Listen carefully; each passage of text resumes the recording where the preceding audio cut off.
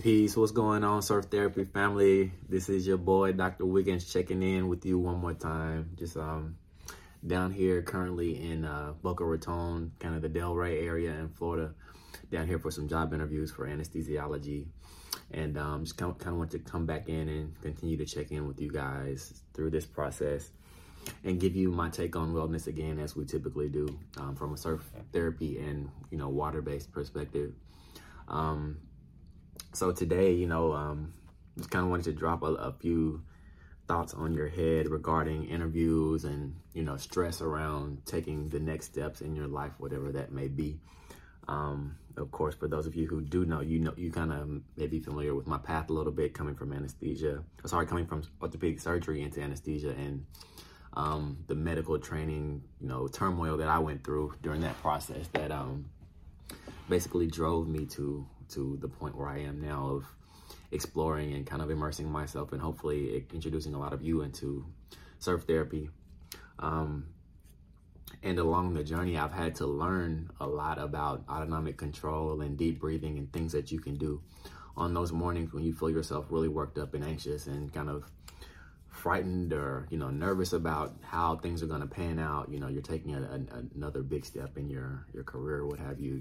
It could be job interviews, it could be for college or for professional school or whatever it may be. You're going to have those milestones in your life where you really kind of need to take advantage of those aspects of wellness that help you keep a level head and keep your emotions out of the game and just think level on a very level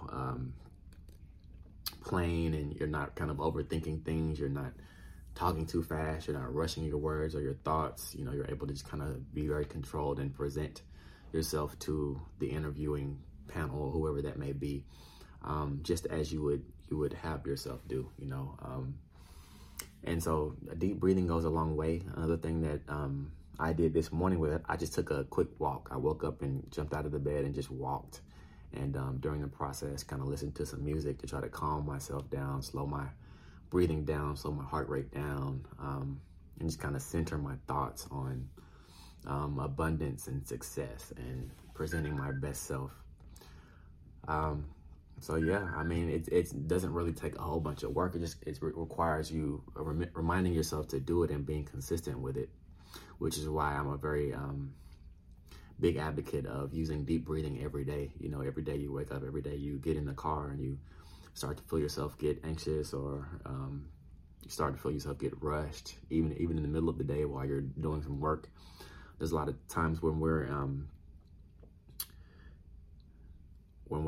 around the hospital and things kind of get really busy. There's a lot going on. There's traumas coming in. There's people that need to be emergently reintubated. There's people who are blood pressure is crashing and everything. And you just kind of really have to be able to slow yourself down, take a big deep breath, and address things step by step. Or else your brain will kind of go into this fog where all the problems kind of just form a big cloud, and you can't think beyond the cloud because it's just all one big haze, kind of keeping you from taking the next step.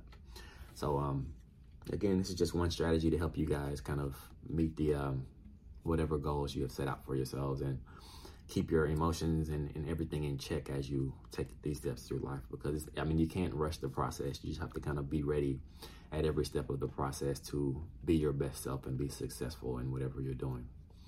So without making this too long, I just wanted to give you guys a quick thought, for the day in terms of wellness. And it's not super surf related, but it is if you are a surfer. Definitely deep breathing. And some of you may be familiar with the Wim Hof method and other types of breathing exercises, which we'll definitely get into as the podcast continues to develop. But these things are good no matter whether you're a surfer, a scuba diver, or just a regular person out here who has diabetes and a lot of comorbidities that predisposes you to COVID and things like that. You can still take advantage of these techniques even if you're a retired person and all that.